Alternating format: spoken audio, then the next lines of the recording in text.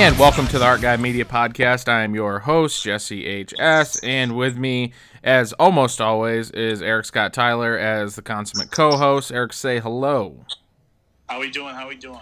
So, this is an episode I wanted to talk about. I called you in straight frustration after hearing a podcast that Toni Collette was on. And Toni Collette, if anybody's unfamiliar, I'm sure everyone that is interested in genre film or horror movies of the last few years. She was the mother in Hereditary. She was also in this, I'm thinking of Ending Things, this new Kaufman film, the dude who directed Eternal Sunshine of the Spotless Mind. He has this new Netflix film, and she was in that, and that has horror undertones, but she kind of downplayed it, and it kind of gaslit my emotions on how actresses and Hollywood in general, and actors and everyone kind of downplayed the genre of horror. And how it, we have horror movies that do extremely well, and they aren't on marquee award shows.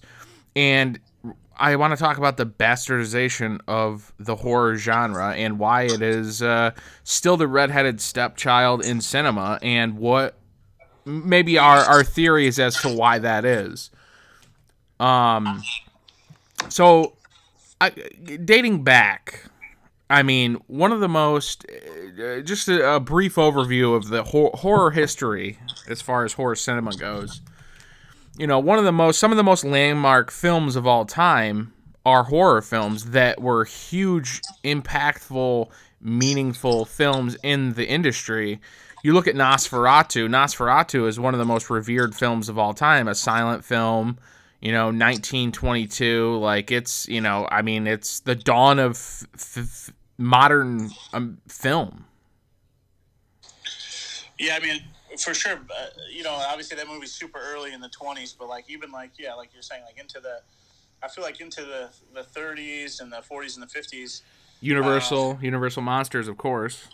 Yeah, exactly. And I feel like those are huge movies with actors and actresses that carried a lot of weight, obviously, that are still revered to this day. I mean, I think, obviously we've had a lot of people play a lot of, with the Bela Lugosi and the Lon Chaney Jr., but Boris Karloff. I mean, Vincent Price, I would argue that Vincent Price is maybe one of the most, one of the bigger actors of that era. And, 90% of his work is horror. So. Yeah, and you look at those big films, and those Universal monster films from the 30s. I think Dracula was 31, and then I think Wolfman was 41. Maybe Dracula's 32. I can't remember, but 31 or 32. I want to say 31, but and I believe Wolfman was 41. Could be wrong there. But regardless, those films are still revered. You hear Rick Baker, you hear all these guys talk about especially Tom Savini, special effects artist, who is probably right there next to Rick Baker as far as two of the most well known and the most well respected in the makeup effects departments. They talk about how influential those films were to them and the early makeup practical effects of those. But the getting back to I guess the main case around this, just going back and touching on those landmark films that kind of really pumped blood into the genre that we know and love today. In the 70s we started getting exploitation films, but before that we had someone, and this is super important as we're covering Dawn of the Dead this week as well. George Romero is he's the godfather of independent cinema. 100%. I mean, literally the torchbearer, his whole career was, everything independent, everything underground. And, like you said, pretty much not only the godfather of zombies, but underground cinema as well. He worked outside of Hollywood most of his career. When he did work in Hollywood, he employed most of his friends and the people that he still worked with. He got to, the industry got to such a point where he decided to go make films in Canada in the 2000s as well. He didn't want to work in the Hollywood system. You're talking about, what a landmark film Night of the Living Dead is. 1968 that comes out. Obviously, you know, he was. I mean, you talk about how the genre and people in the genre push boundaries within the film industry, but they are socially aware, or those movies are super potent and important today when you look at, you know, the casting of Dwayne Jones as Ben in Night of the Living Dead. And he wasn't cast, contrary to what people believe. They try to push these weird agendas where they're like, oh yeah, he, you know, it was written for a black man, and it was George Romero wanted to put a black man in there to help them and do that. But George Romero, half Cuban himself, he said something and cleared it up multiple times despite the rumors persisting. George Romero said it was just a character. It was written. Dwayne came in and he was the best man for the job.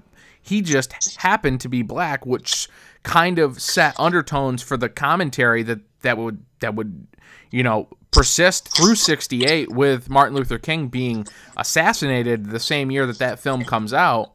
And they were actually, I know we've talked about this on this show before, but, you know, they were driving, John Russo and George Romero were driving the film to New York from Pittsburgh, Pennsylvania, and they heard on the radio that Martin Luther King was assassinated. Right, yeah, all those rumors about how his role was written for an African American or a black person is kind of crazy. It's but like obviously we know, yeah, Romero said that he just came in and he killed it, so that's why he got the role. But it's just crazy how stuff like that kind of gets those rumors start like that. You know what I mean? Like there was some sort of hidden agenda or something like that. Well, I also think people want to pray. I think when those rumors are started, or when someone hears something, or they just spout off like they know something and they're honestly uninformed, they're doing it from a good place. They're trying to say, like, George did this, he was a trendsetter, he was doing this.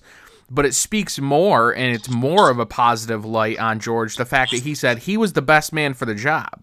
I didn't judge, and I didn't go out of my way to hire someone because of their skin color. He came in like any other man of any other skin color, came in and was the best man for the job. And that speaks more volumes of George's character than him going out of his way to be like, I'm going to put a black man in this role. But that role of Ben, Dwayne Jones playing Ben, is, you know, the first real true lead black protagonist, like a positive hero type character in a horror or in any movie.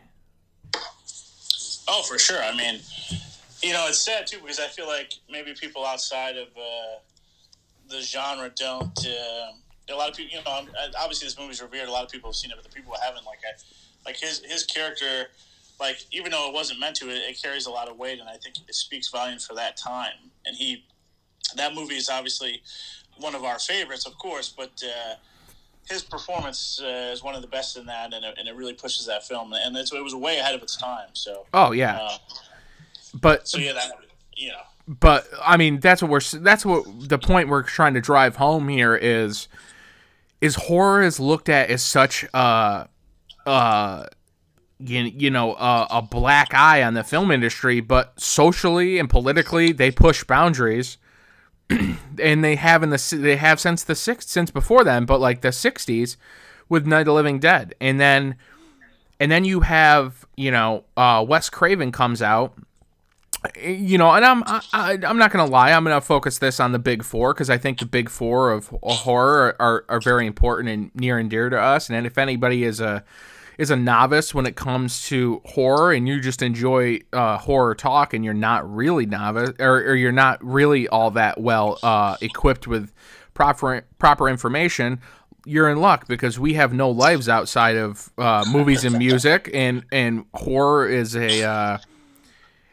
our slab of pig belly that we throw on the barbecue all the time because that is our forte, that is our plate of choice.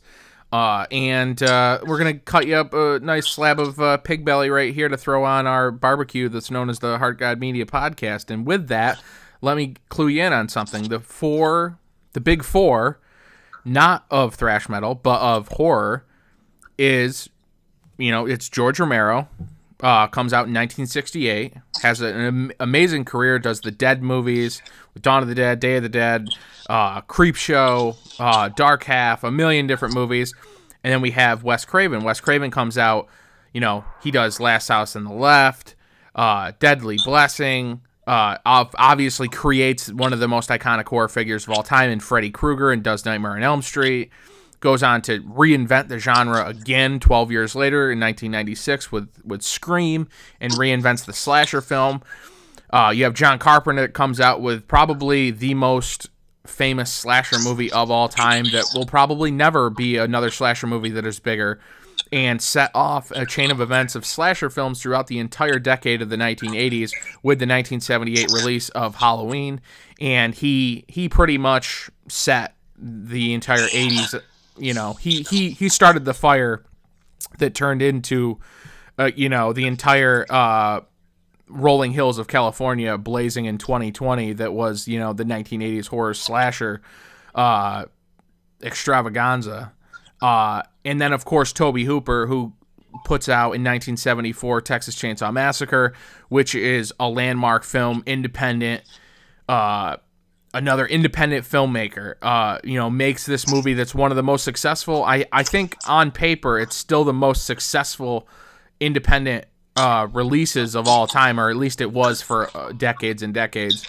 And Tobe Hooper goes on to do Poltergeist and has several different films that are, he does a sequel to Texas Chainsaw Massacre, which is completely different, but still just as valid and just as entertaining. And Tobe Hooper goes on and does many other films, The Mangler, just so many different Tobe Hooper films as well. And those are our big four of horror, if you're not familiar. But you talk about just those films. We'll say just the biggest films from each of those filmmakers, Eric. You got George Romero with Night of the Living Dead, starting independent cinema in the United States, having social undertones, be it intentional or not intentional, mostly not intentional. You have Wes Craven that starts out with Last House on the Left, one of the biggest exploitation films of all time, and then creates Freddy Krueger in 1984 and has, the wild success of New Line Cinema, the house that Freddy built, New Line Cinema. And then you have Tobe Hooper, who does Texas Chainsaw Massacre, one of the most revered films of all time for its gritty and how horrific it is. And John Carpenter, who does Halloween and is another trendsetter. And everyone, Halloween and Michael Myers might still be just as big now as he ever was. Oh, for sure. I mean, those. A lot of the people you name from those movies that are in those movies, or they're Michael Myers and whatever. Those are iconic figures in movies. Obviously, we know that the people who played the shape of Michael Myers aren't going to win an Oscar or something like that. But if you show anybody a picture of Michael Myers, they know who it is. So, I just named off their biggest movies, and not even naming their entire catalogs. Why is horror?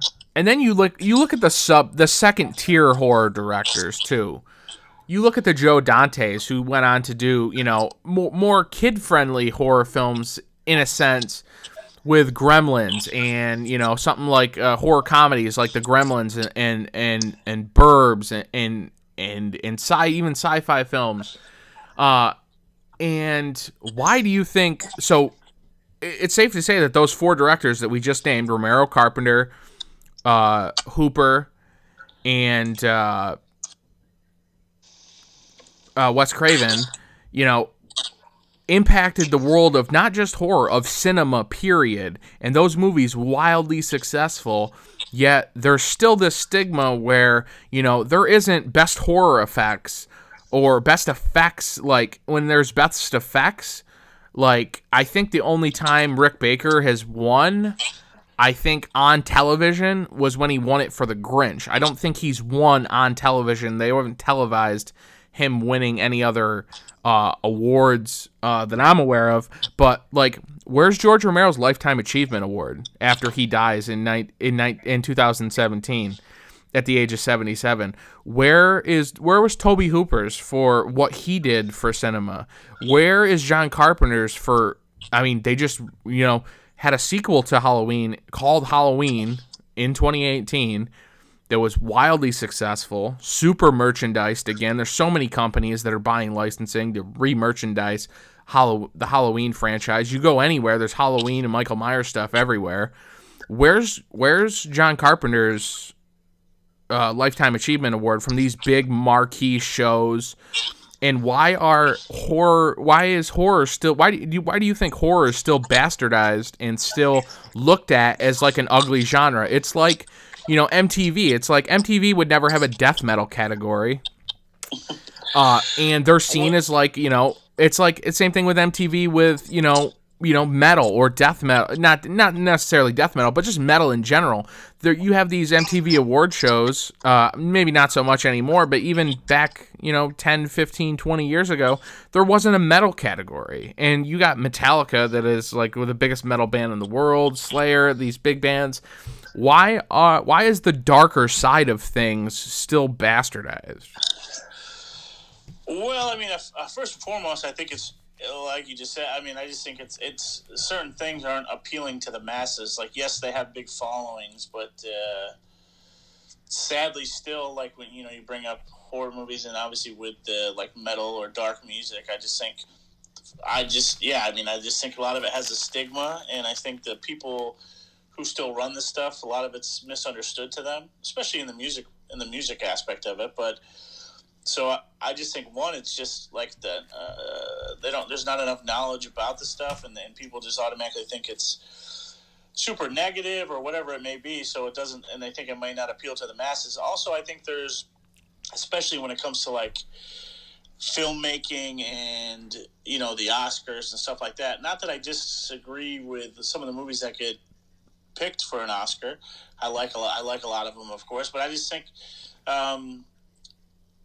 There's a lot of elitism, people are very like elitist and they look down upon the genre. They don't think that it's that there's maybe that it's a good enough craft. The genre is not good enough to be a part of things. I mean, we know horror movies can make money. I think that's been proven in the last 10 years. I mean, there's been some huge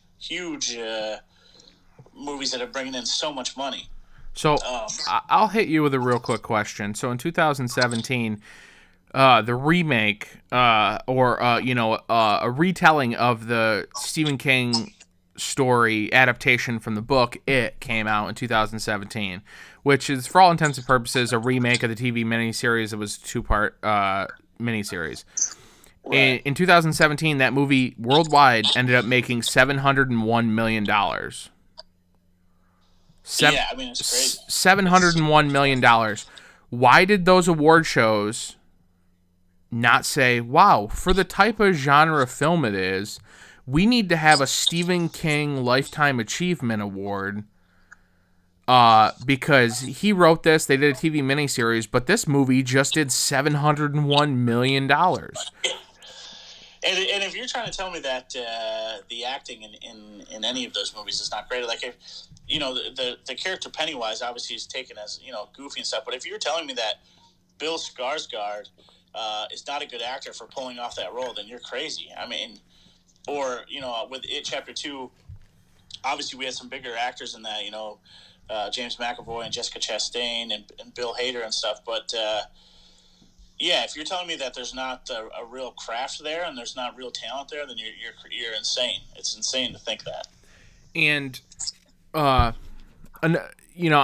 just gonna bounce points off you because I truly still won't understand even after we're done talking. I won't. But Jamie Lee Curtis, arguably one of the biggest actresses throughout the '90s and everything, got her start in one of her first films in John Carpenter's Halloween. And then she appears in the second one. She goes on to be in things like Trading Places, and that's where she really kind of got kicked off and was in all these films. But she was also in a slasher movie in the early 80s called Terror Train. And throughout the 90s, she's a huge actress. She makes slights and comments about the horror genre. But then, when it's convenient, she revisits and comes back. And, I'll be Laurie Strode again. People want to love and admire me. I'll shit talk Halloween and being in horror movies in the 90s when I'm getting paid. How quickly the old tides turn, when obviously Halloween had such a, I mean, obviously it's a fucking classic and we love it and it has such a following. And I think some people, I don't know, maybe it's their way of trying to get away from it by bad-mouthing it, or I don't know what her motive was in that and for that, but obviously she's come back, so she's come back big. I can't say that she didn't kill it in the newest one, but we should actually talk about some of the huge actors and actresses that have been in horror movies. Well, it's pretty insane. I mean, Johnny Depp's very first film is because of Wes Craven's daughter. Wes Craven's daughter said, "Oh, Dad, you got to cast this guy. He's beautiful." In Johnny Depp's first film in all of his entire filmography, his very first film was as Glenn in Nightmare on Elm Street.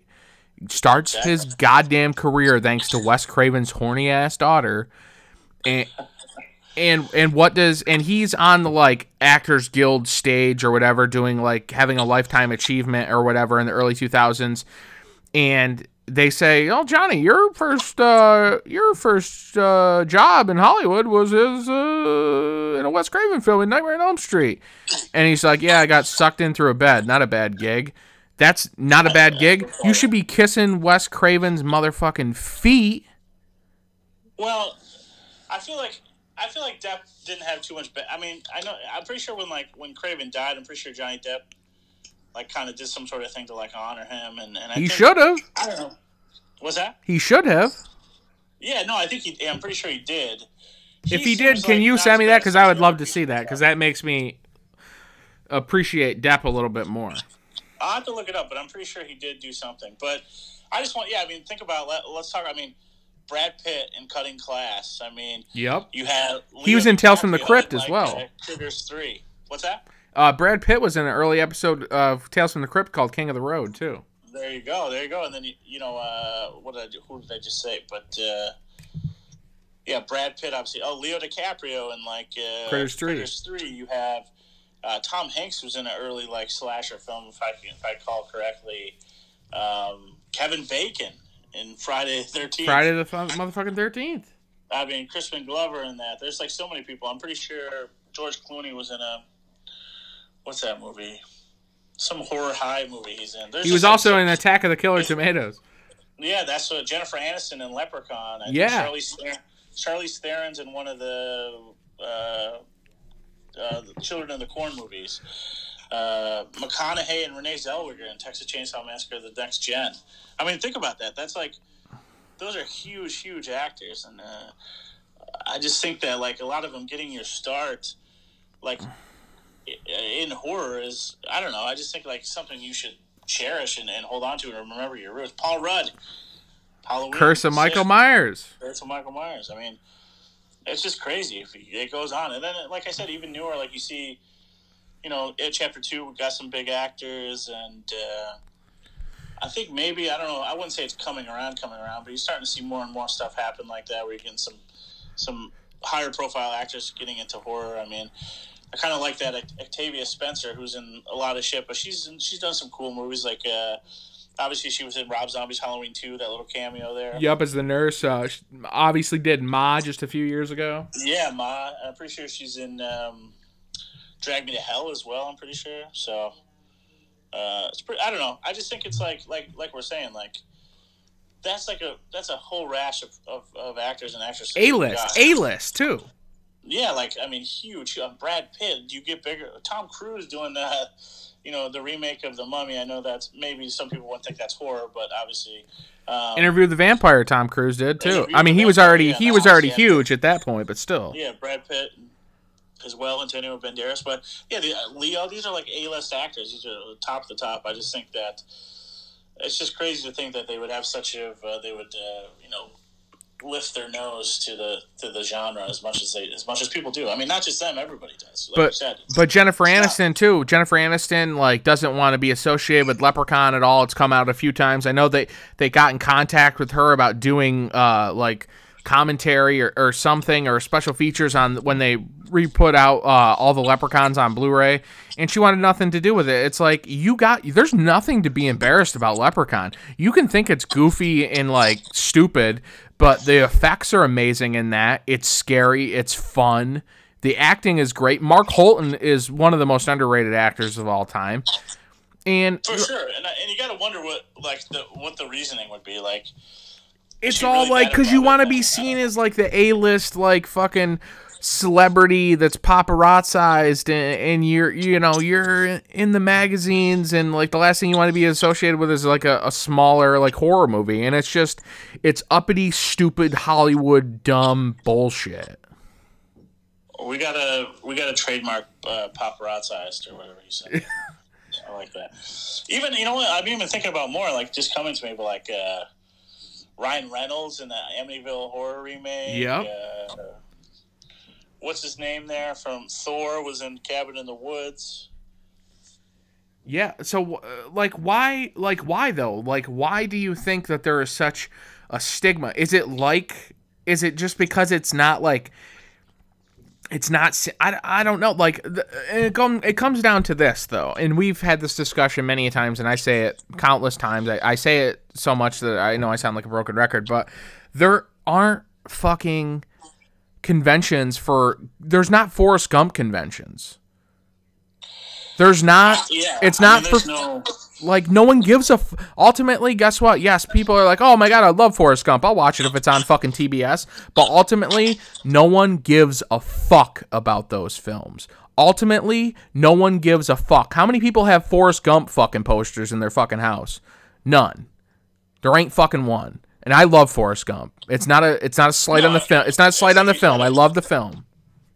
You're right. I mean, when it comes to film, there is no more rabid, loyal fan than the horror fan. I mean, it's just the truth. Like you said, I mean, no offense to any other genre, but there's not rom-com.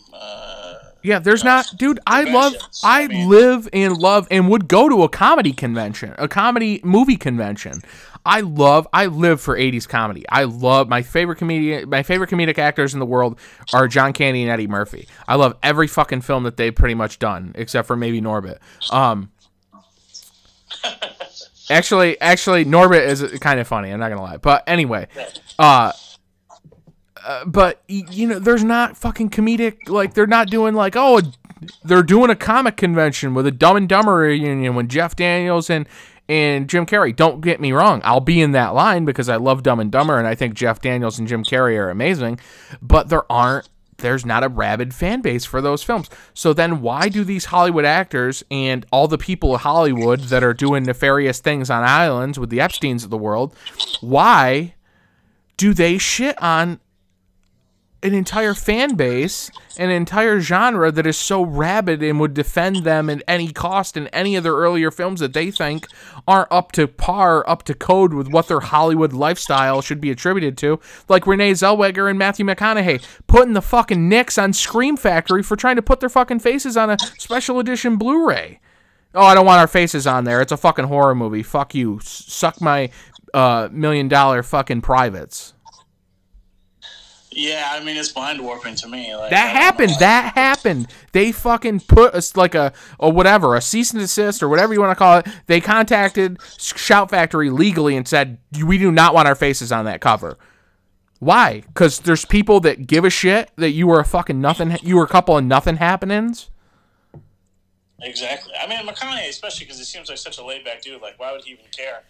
And I mean, honestly, they might not even have heard about it. It was probably their dumb fucking publicist that has probably taken $20,000 out of their fucking bank account every week, and they don't notice because it's all right. He don't fucking know. That dude don't fucking know.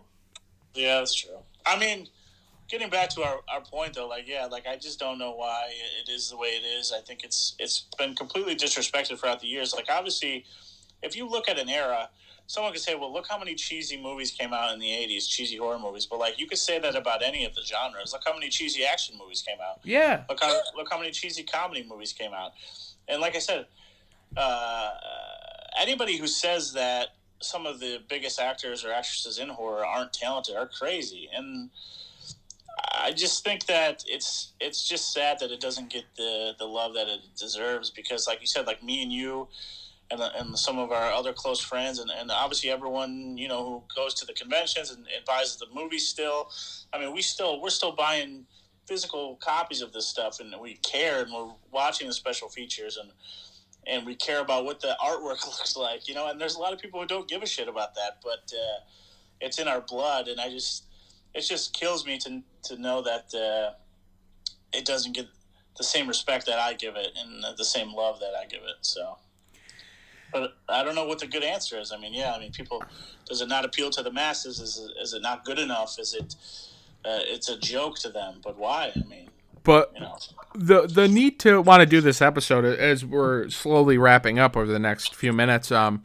The need to do this episode was when Toni Collette appeared on the Marc Maron podcast, and Marc Maron's talking about her new film, and he was talking about how the first half of it, it just seemed like horror undertones, and it did. I thought it was going to be a horror movie the first hour, and she's like, "No, not really. I didn't get that at all." And I was just like, "All right, well, why is she so quick to dismiss as soon as he mentions the word horror?"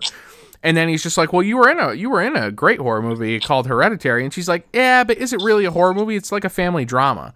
Are you a witchcraft is family drama?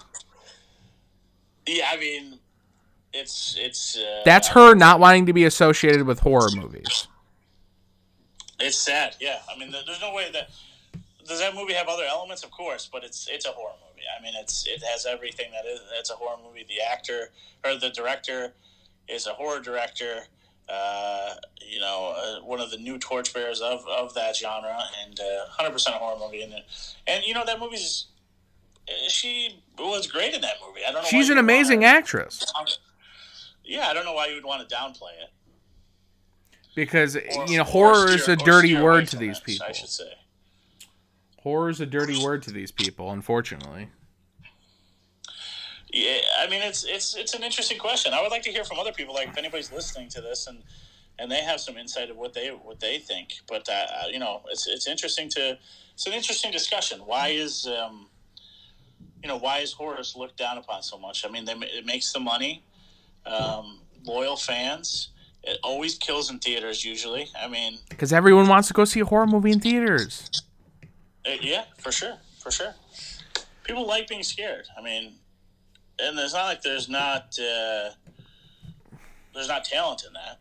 I mean, these directors, these actors are very talented. So, yeah, and BT told me that someone called The Exorcist a family suspense movie. Yeah, for sure. I mean, the girl, her fucking head spins and she spits green. I mean, she also does some interesting things with a cross. So I don't think it's a. It's a family suspense film, though. Yeah, I don't think there's nothing suspenseful or family about that. Yeah. So, if anything, if it's not horror, it's a comedy in my eyes. So. But what are you gonna do? There's plenty of us fans that are keeping it alive. I just hate that it gets shit upon by the people that could validate it. Continue to shit upon it, and I guess we're just gonna have to fight those people to the end. And I'll do it with a smile on my face, and very angry still, but with a smile on my face. That, I mean, me and you and our other close friends, we're gonna keep doing what we do, keep supporting it, keep going to cons, keep buying the physical media, keep watching, keep talking about it on podcasts. So I mean, whatever we could do to open the world to other people, well, obviously we do that. So, but. Like I said, it's sad, but we both love it, and yeah, I don't know. I guess I'm just grateful for it. 100%. And you can. This episode will be up on Wednesday. When you are listening to this, it is a Wednesday, and then Friday you shall hear not one but 2 episodes to kick off October. This Friday, I will be doing Chud with Mr. Lewis Smith, and we will be doing Dawn of the Dead with Mr. Eric Scott Tyler, Brian C. Tyler, and Sean Henderson to kick off the month of October. We're covering some heavy hitters, some real raging bulls for sure, and it's gonna be great. You can find us on iTunes, Spotify, Google Podcasts. Our host site is Anchor. Check that out. We are on Instagram at Heart God Media, on Twitter at Heart God Media. And while others may downplay and try to bastardize this glorious and ever-giving and ever-fruitful and ever-fan-filled genre of horror, we'll keep it alive, and we'll wave the flag, and we'll bear the torches, and that's all we really have to say. Hear, hear.